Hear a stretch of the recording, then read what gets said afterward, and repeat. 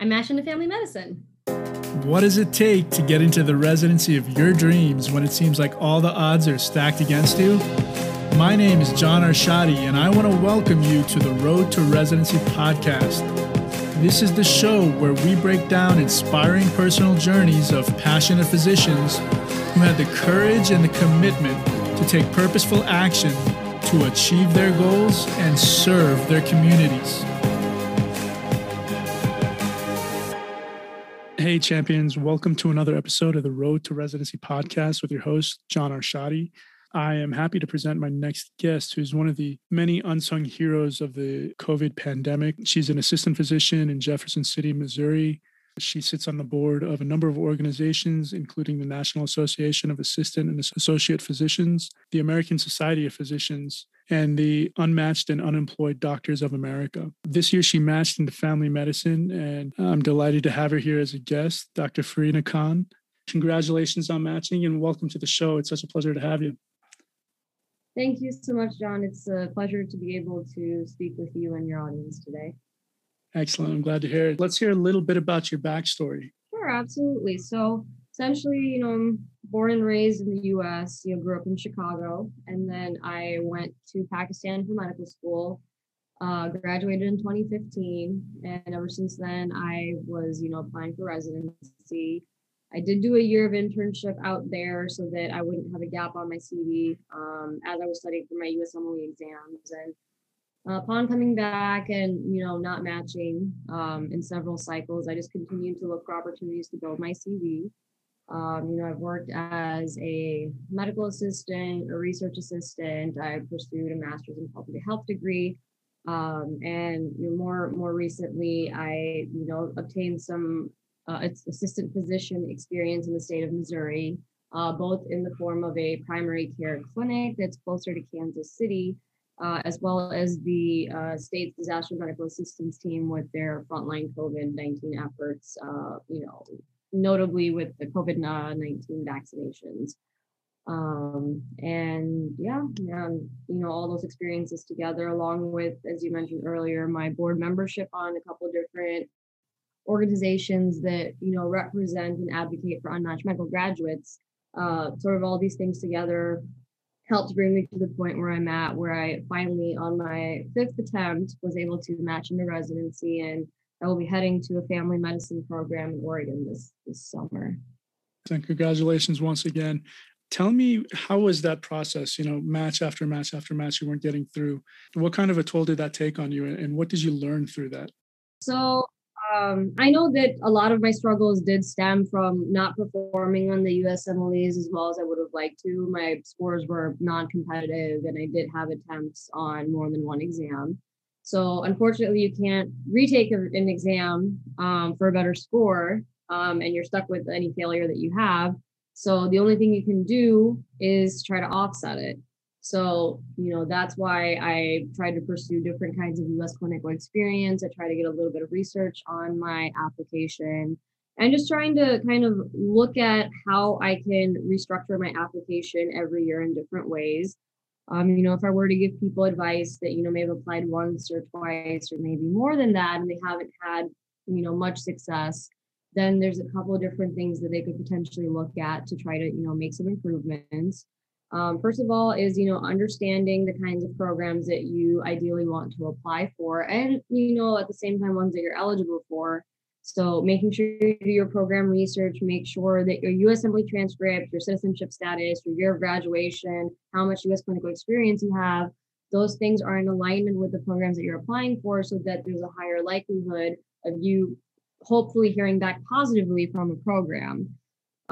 Other things to keep in mind is, if it turns out you're looking at a lot of programs that are research oriented, make sure to have the research on your CV to match that. Like if I look at my own program, for example, my program has a very strong public health focus. So, having that NPH background was definitely very helpful. See in my CV that this person has a genuine interest as opposed to someone that's just like, oh yeah, I love public health, please take me. They can tell the difference between someone who is legitimate and someone who's just trying really hard to fit in wherever they can. Besides that, trying to diversify the experiences that you have. Networking is also very important, getting to know new people, pick up new skills, go to conferences, and, stay in touch. Make sure to, if you have friends that have matched or family friends that that are in, different parts of healthcare, try to shake all those branches. You never know what you can come up with. A lot of the times, when I look back on my own stuff, A caused B to happen, B caused C to happen.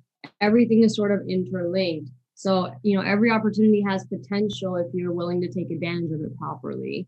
I know definitely one of the strongest things in my case was the assistant physician experience. And that is something that, assuming that you're eligible for it, I would highly recommend people to look into that or something of that level, because, different states sometimes have an equivalent to that sort of thing. But, definitely do what you can.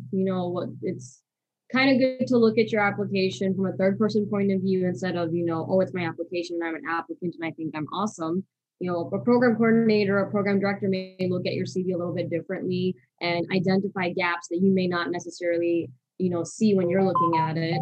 As far as, your personal statement and letters of recommendation, making sure to have a good variety of letters of recommendation. And with this, the CV and the personal statement, if you can't have a professional service look at it, that's not the end of the world.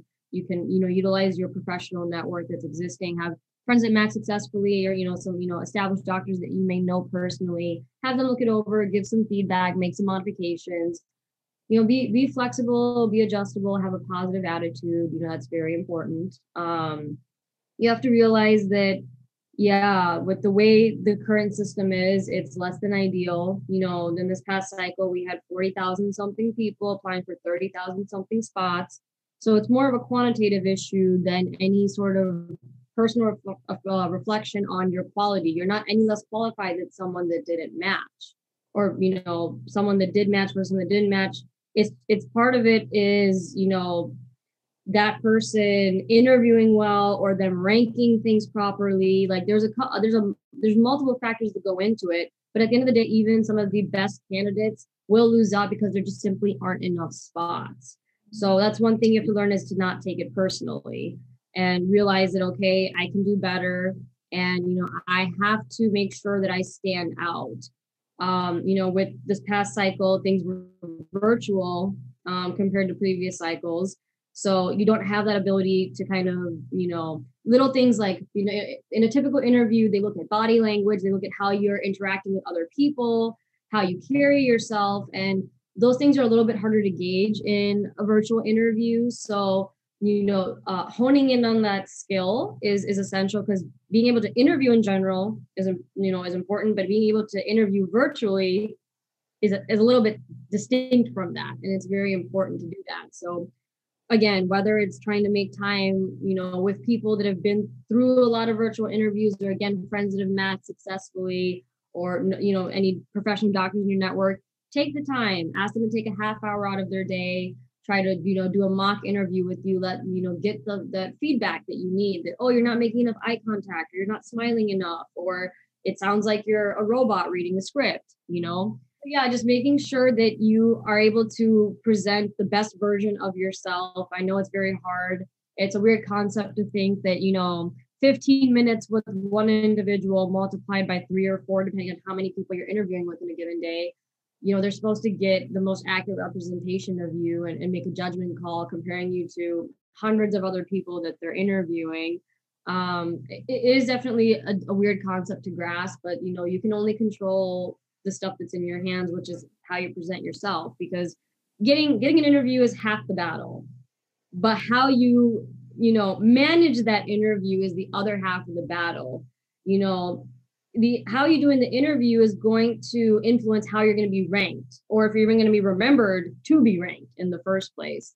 So you have to treat that like first impression is the last impression, do or die. You have to take it very seriously. But again, balance it out with being a real person. Again, they can tell when someone is sounding like, they've done their research on the program, but their answers are very rehearsed and very cookie cutter.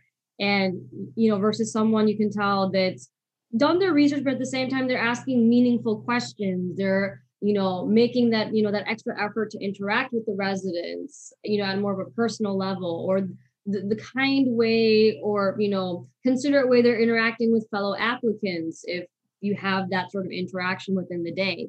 All these little things are noticed, whether it's the actual interview or if you have a pre-interview dinner, which obviously didn't really happen too much this cycle, but any sort of pre-interview events, post-interview events where there's like second looks and, meet the residents nights or game nights or all sorts of different things that happen this year that aren't, typical to other seasons. Even if it doesn't have the label of interview, you are being interviewed every time you're interacting with that program. Every little thing you do or say is being noticed, and you want them to remember you in a positive way as much as possible. So just kind of keeping those things in mind. For sure. You brought up the assistant physician. For those people who are going to apply next year and they're not sure how to apply for this assistant physician position, how can you guide them on, how do they even start this process?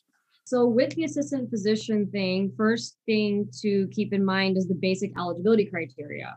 Because some people have heard partial information from other people, and then, they go about applying, not realizing that they may not actually fit the criteria, and they're just setting themselves up for potential rejection from a medical board, which is the kind of thing you have to report later in the future. So best to avoid that if you can. So for the audience's enlightenment, what that basic eligibility criteria for that, one is that you have to either be a U.S. citizen or hold a green card so that you have that legal permanent resident status. The second thing is they're going to look at when you took your CK exam. So the different parameters for that, one is that you've taken it within 3 years of your year of medical school graduation. The other parameters that you've taken it within 3 years of applying for the license. So if you're applying this year in 2021 for the license, you go back, so that's 2020, 2019. So, between 2018 and now, if you've taken that, your CK exam, it's good. And then the third parameter, which came from something called the grandfather clause, which is sort of a change in the original legislation that was made, is that if you specifically took your CK exam between 2014 and 2017, you are still eligible as well. So fitting one of those three criteria. And then I know the application, when it talks about year of graduation, says you should be within maybe 2 or 3 years. But if I'm being very honest, they care more about the CK date as opposed to when you graduated from medical school. If you fit the CK parameters, then it basically almost does not matter when you graduated. There's people that I'm a 2015 graduate myself. I help people that were 2011 graduates, 2009 graduates. There was one person that I helped get their license and they graduated in 1993. But because they took their CK within one of those timelines that I shared, they were able to successfully get the license. So that's the first step, is do you meet the criteria? If there's any doubt that you meet the criteria, you have to call the Missouri Medical Board and discuss your case with them. Because again, it's better that you talk to them and hear from them that, yes, we will still consider your application, go ahead and send it, or no, for this reason, we probably wouldn't consider your application, so that'll save you the hassle of sending it in the first place. Assuming that you meet the criteria, or you've talked to the board and they said, yes, we'll consider your application, then the next step is to actually fill the application, which is available on the Missouri Medical Board's website. It's a couple pages long. First 2 pages are instructional. The other pages, you kind of just fill it out as you go. Some portions are not necessary to fill out. And, if there's anyone that needs specific information on how to go about, filling out that application, I'd be more than happy to follow up.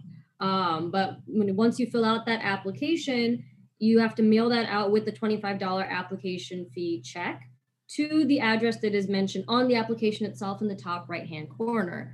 You mail that out, and then the board will email you to let you know that they've received your application package. And then they will email you again once they start the processing of it. This is the point where they will tell you that if you're missing anything, because the first 2 pages are instructional, but some people don't seem to read that as thoroughly as they should. And then they get told that, oh, you missed this component and this component, and they will not start processing your application unless it's complete. So at that point, if you're missing something, address it as soon as you possibly can. And once they have all the elements, they will begin the processing, which, pre-COVID was said to be 4 to 6 weeks. I really don't know what the timeline is looking like right now. But, it's important to at least get the process started so that in the meanwhile, you can still continue to do other things while you're waiting to get the license. And then once you successfully obtain the license, and the way that you find out is that once you're at that point where they start processing your application, they give you the login and PIN information. They're like, check on this, whenever you can. And it'll happen just one day as you're checking that you'll see that you've been issued a license number. It's not like they give you a congratulations, you're officially licensed email. Just kind of realize that, oh, yesterday I didn't have a number, now I have a number.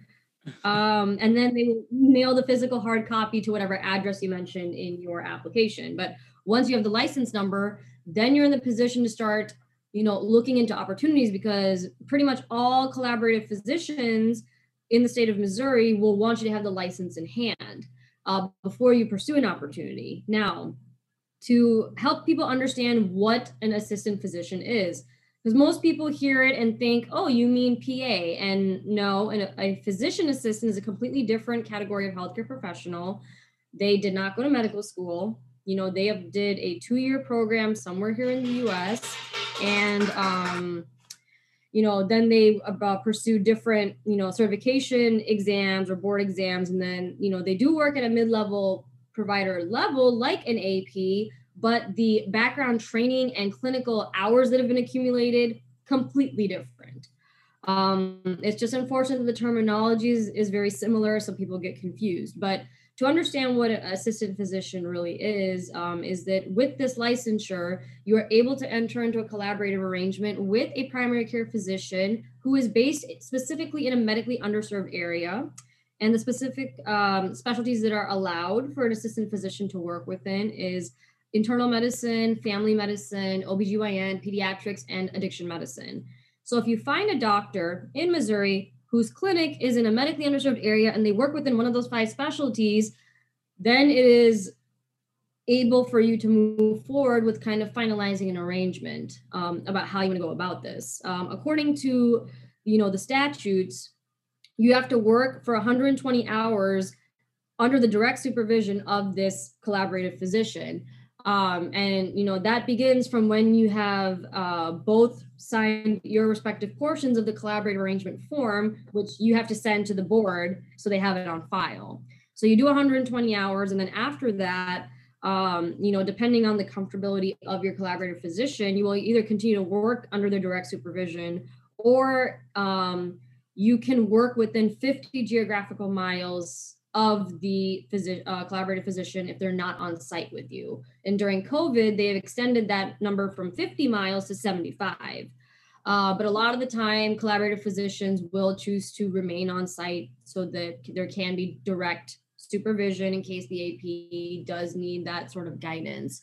And what the AP gets to do, the scope of practice is very similar to a physician assistant or a nurse practitioner, where you are able to go for an NPI number. You're able to prescribe basic medications for patients. You can order lab work. You can order imaging studies. You can send them to specialists. You're able to, counsel them. You can do some basic, in-clinic hands-on procedures, depending on what your setup looks like. And you're able to chart notes in EMR. And so basically, even though your scope of practice is at a mid-level, like an NP or a PA, sort of the role and expectation and responsibility mirrors that of an intern resident physician in a residency program who is doing their outpatient or ambulatory medicine, rotation, whatever the program chooses to call it. And the aim of this experience is to get you reconnected with direct patient care, because some people after medical school, they work as a medical assistant or a scribe. So it's not like you're not working with patients, but that level of patient care isn't the same. In this case, once you've completed your training period, you are that patient's primary care provider. If that patient has a question or that patient needs a follow-up, that comes to you and it's your responsibility. your collaborative physician has a legal responsibility to review a certain percentage of your charts, but essentially, you are meant to handle things on your own. You have to exercise, clinical judgment, whether it's, completely your own, you're working with your colleagues, you're working with your collaborator, or you're using resources like UpToDate and Hippocrates and other sorts of, medical resources that are available. But it's meant to kind of hone those skills and make you comfortable, because eventually, the goal is to have this experience help you get into residency, hone your skills as a clinician and be comfortable so that, when that day comes that you match into residency, it's not as difficult of a transition. In my case, I've been doing the assistant physician thing since 2018. So I have had direct patient care for that time. I've been doing all the things that a resident physician should be doing. So when most people look at their first 6 months or their first year of residency and they're just like, oh my God, it's going to be so much work, and I haven't done most of this stuff in a long time, how am I going to keep up? I'm not even worried. I'm not even batting an eyelid. I'm just like, okay, setting is changing, but my workload is going to be more or less the same, that sort of thing. So it is definitely a good opportunity. Depending on the, arrangement, some of them are paid, some of them are not. The ones that are paid are not necessarily, you're not earning big bucks. Again, when people think of AP and confuse it with PAs, even straight out of PA school or freshly certified ones, have the potential to make quite a bit of money. But an AP is not in that position. One of the sort of struggles of being an AP is that, unlike a physician, nurse practitioner, or a physician assistant, we are not recognized by Medicare yet as billable providers. So that is why we are limited to outpatient settings, whether it's a primary care clinic or an urgent care. We aren't able to work in a hospital or a VA or a federally qualified healthcare center at this point in time, but it's a work in progress to try to change that. So because we are not billable providers, we basically can't help doctors or hospitals make the big bucks that they're looking to earn. So a lot of the times, when you're looking at potential pay for an assistant physician, you're looking at probably minimum wage, 15, 20 bucks an hour. Or if you're looking at annual salary, averages like maybe 50K, but that's without any benefits. So if someone is trying to get into this thinking that, oh, I'm going to use this to pay off my student loans and be able to manage my living expenses. No, do not do the AP thing if you're trying to make money, because you can probably make that much money or more money doing something else. But if your aim is to improve your CV, get back into direct patient care, earn letters of recommendation, and, just kind of be able to work on yourself as a clinician, make yourself better for residency for when that time comes, then it is definitely 100% worth it. Like if I kind of quote the stats of my own particular clinic that I've been at, looking at this cycle that just concluded and the past 2 cycles, accumulatively, we've had 26, people from our clinic match into residency across different specialties as well: internal medicine, family medicine, general surgery, and pathology. So not to say it's a magic wand that will magically get you into residency. Otherwise, I would have matched, 2.5 years ago myself, but it can't harm it. If you've tried everything that you think you could possibly do and it hasn't accomplished anything, then maybe this is something worth looking into. And a lot of people are like, oh, but I live in a different state, and, dropping everything and moving is going to be such a struggle. And if it's not paid, how is that even going to work? Yeah, there's definitely some difficulties involved, but all of those can be sort of worked around and adjusted if you have the right mindset, and if you connect with someone like myself or people within my, NAAP organization that are, licensed APs with, at least a quarter of them are actually volunteering or working in some clinic. So we are more than happy to help people gain that guidance, whether it's to get the application in the first place taken care of, or to help you find an appropriate job opportunity once you do have the license. Because with the AP thing, it's similar to residency, that you have, 400 plus people licensed across the country, but only a handful of opportunities. And therefore that creates a lot of competition. And a lot of the times a collaborative physician will prefer someone who has AP experience already under their belt compared to someone who just got licensed and maybe hasn't seen a patient in the right capacity for a year, 2 years, 3 years, maybe more than that in some cases.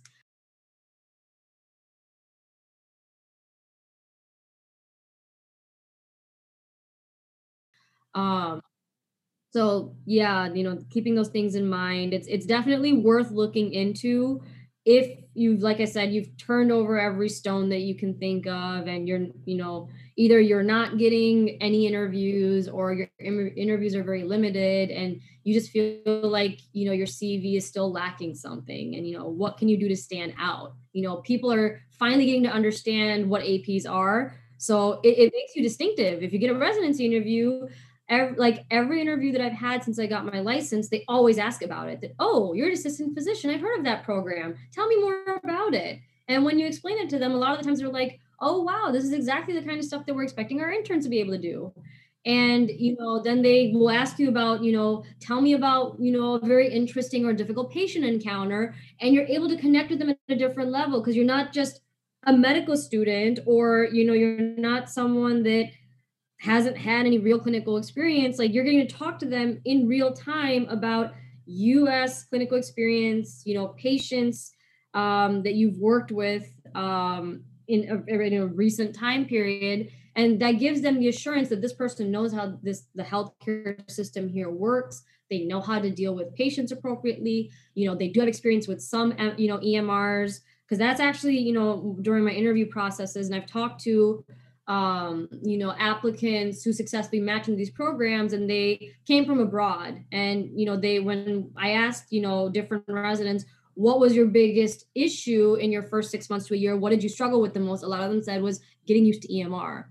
I can relate to that in a way that, in Pakistan, my medical school did not have EMR. In my internship year, I was doing paper charts that no one could read, but nonetheless, they were paper charts. And so, if that's what you were used to in Pakistan, India, Nepal, China, wherever it is that you went to med school, that may not have caught up with the rest of the, 21st century. And then you come here and you're hit with Epic and Cerner and Aprima and, eClinicalWorks and Practice Fusion. You're like, what is this? If you're not really IT savvy or computer literate, that's a whole other struggle. But if you are, but you aren't familiar with EMRs, it'll take time to learn those. Some are very user friendly and some aren't. And they require at least a day, if not more, of training just to understand how they work.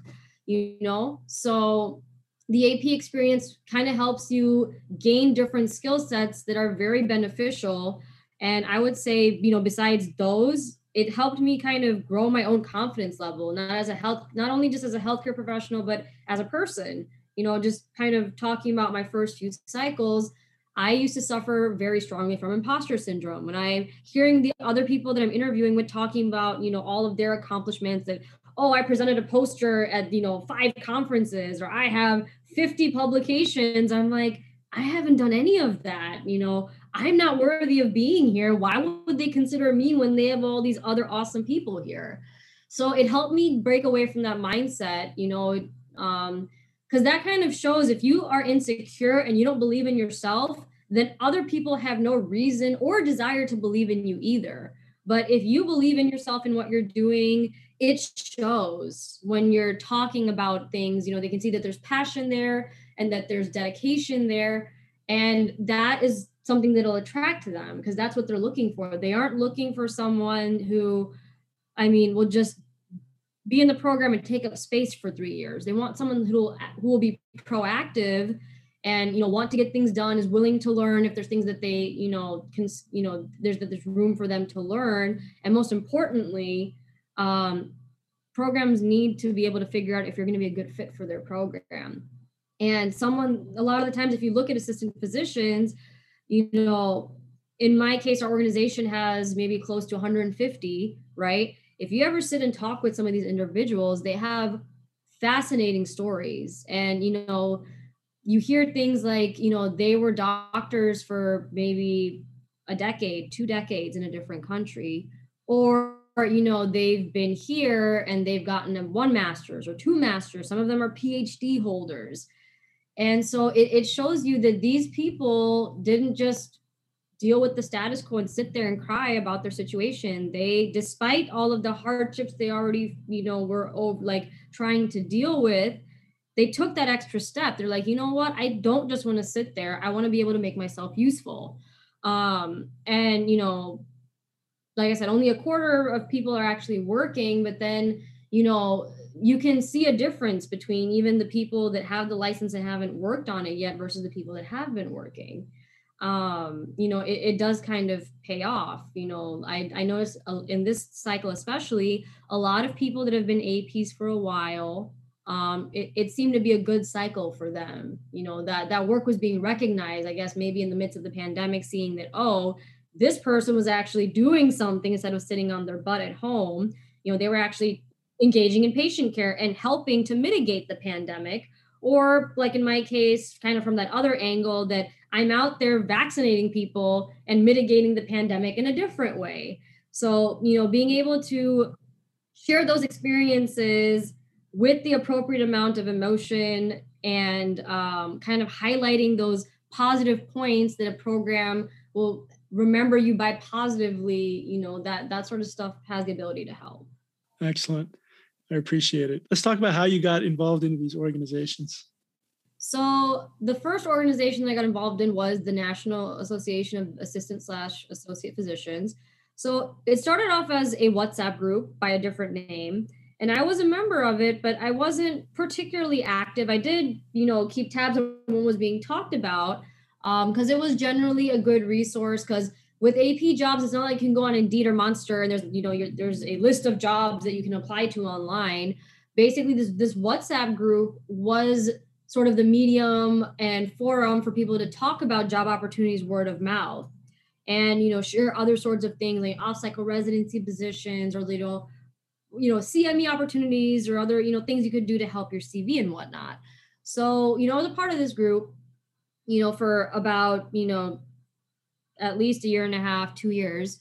And then it was basically March of last year where I started taking more of an active role because the pandemic hit, and we're hearing things on the news that, oh my God, we have a doctor shortage. And, you know, we're hearing things about nursing students and medical students being graduated early and pulling people out of retirement, and flying people in from different countries to be able to help with healthcare here. And we're just like, there's thousands of us sitting here that are more than willing to help at a moment's notice, and we are fully qualified if we were given the opportunity.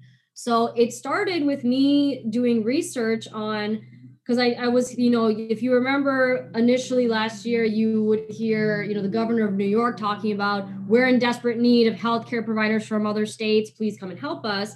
And there's, you know, out of state license reciprocity. So I'm like, oh, well, we have a state medical board backed license. Would they accept this license?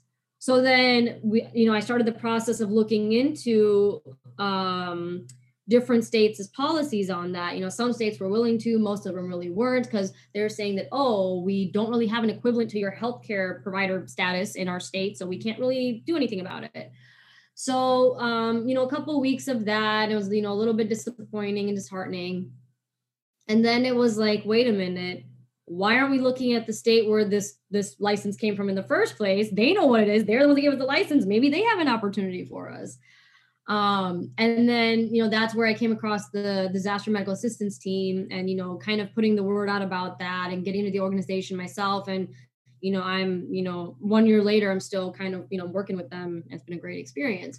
So, I became much more active sharing those opportunities with people and sharing that information. And we did kind of decide that, it's not that it was decided. We knew ever since 2017, I mentioned the Medicare issue earlier, and, not enough opportunities, the fact that not all of them are paid. We've identified some existing issues within the whole AP program, and we did want to work on it. So we figured, instead of just sitting there and griping about it, we need to formalize ourselves, because, we're looking at, how do nurse practitioners get things done? How do physician assistants get things done? They came together and made formal groups. Like, they have actual national associations, and they have funding, they have lobbyists, they have, made a lot of strides to be able to get themselves voices or get themselves seats at the table. So I'm like, we need to follow their lead and start walking in that same direction. So then we kind of voted to create sort of an interim committee to be able to start working on some of those things. So then I was voted interim president, to kind of start working on things. And so I did, looking into different ways to help fix, the AP stuff. Or, one of the major things was we were thinking advocacy is important, educating people is important. Most people still don't know what an AP is. So, I have been on different podcasts and, been interviewed in different, for different, sources and outlets. And I've been, taking it upon myself to spread the word. I have it on all of my social media accounts that this is what I am. And it had the intended effect that people are following up and they're like, oh, so you're an assistant physician. I've heard about this. What is it? And can I get involved? And that sort of thing. So I've worked to kind of grow that. So the efforts I was making within that group earned me my interim position. And then when we voted to have a formal election, I essentially ran unopposed because no one was crazy enough to do all the stuff that I did for the organization. So, I've, continued that on. And even now I'm hoping to retain that title and continue to work with the organization as much as possible to continue with making the progress that we've made so far.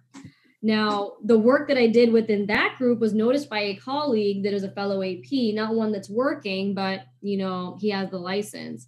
And he told me that he was, one of the founders of an IMG group in Washington State, Washington Academy of International Medical Graduates.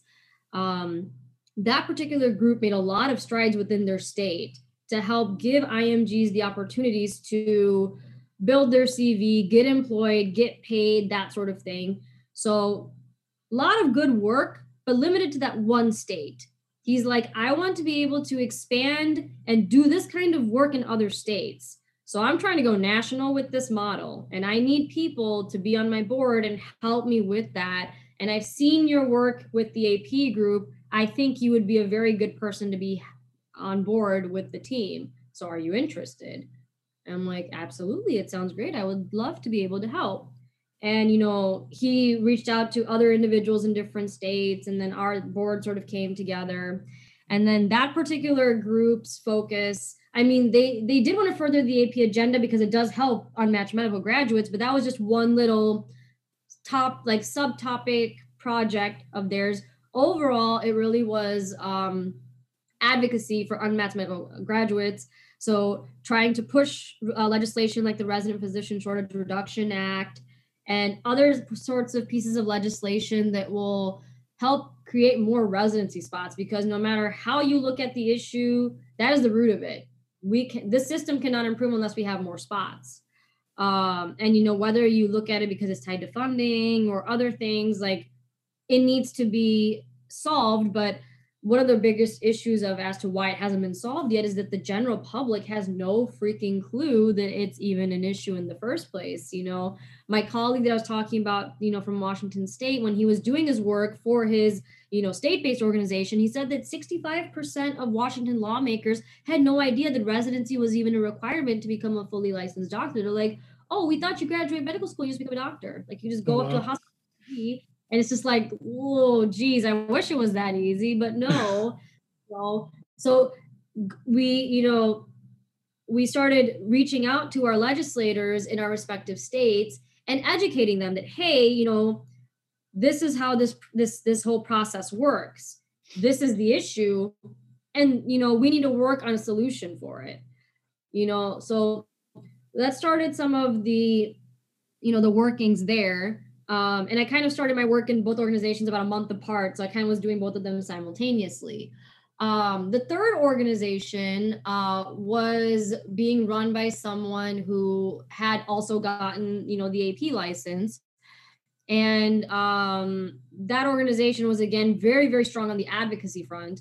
And it was like they were planning to do sort of an advocacy trip to DC to meet with legislators. Again, talking about this whole issue and whatnot. So that group was lining up different meetings with different state, representatives and, senators and whatnot.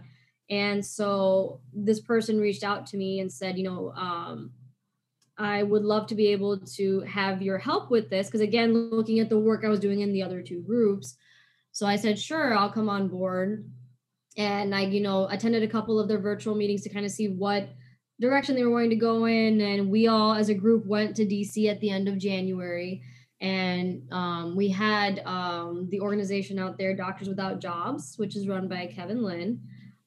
So we met with Kevin, and he's the one that kind of gave us the space to be able to sit together, because we basically did all these meetings with these representatives and senators virtually as a group, out of this conference room.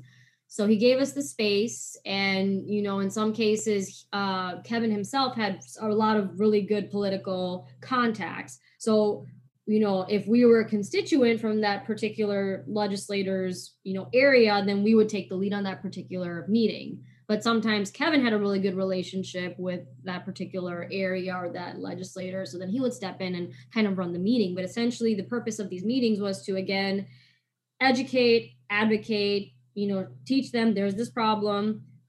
This is why it's a problem. And, these are different solutions for it. And we all need to work together to do something about it, because they had no idea that there's 10,000 plus of us in this sort of situation that have no way of being able to get into the system, because they keep trying, but the system blocks you out. And, just trying to help them realize that it's definitely time to make a change. Like, you can't be crying about a doctor shortage. It's not a doctor shortage, it's a training shortage, right? So helping them understand that angle. So it started with that advocacy trip that we were there for 2 days. And then after that, on, pretty much a weekly basis, those virtual meetings with different state Congress people have continued, whether they're initial meetings or follow-up meetings. And, that group also, is kind of talking to other big organizations.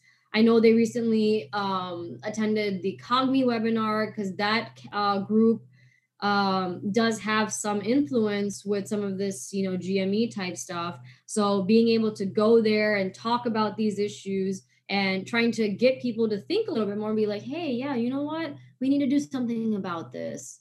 And so, yeah, that group is just focused on spreading the word. And with my schedule changing since March, it's been a little bit more difficult to continue to work with these organizations, but to the best of my ability, I do hope to maintain my link with all of them and help them continue to move in the right direction and help them reach their goals. Because if anything, matching into residency helps them all have someone on the inside, if you will. Right. It's easier to affect change when you have that leverage. And, fast forward 3 years later, hopefully after passing my board certification exam, I will be a fully licensed doctor. And then I have a completely different standing, different network, different resources at my disposal. And I can turn back around and figure out how to help them in ways that I wouldn't be able to up until now in this past year. And even that in the ways I can't as a resident, but as a doctor, I have a different sort of leverage that I would be able to use. So that's the hope, at least. That's such an inspiring story. And these organizations, what you've been saying is, a lot of it goes along the lines of the organization that I've started up. Obviously, they've done a lot more than I have. And I'd love to collaborate with you guys. That's something that we can talk about, in the future. Definitely. Yeah, but very interesting story. And I appreciate you being here with us. I enjoyed it. I know my listeners are going to enjoy it. Do you have any last words for the listeners? First of all, thanks for listening. I know I have a tendency of sometimes, but I just want to mention the importance of not giving up. In my case, like I said, this is my 5th time applying.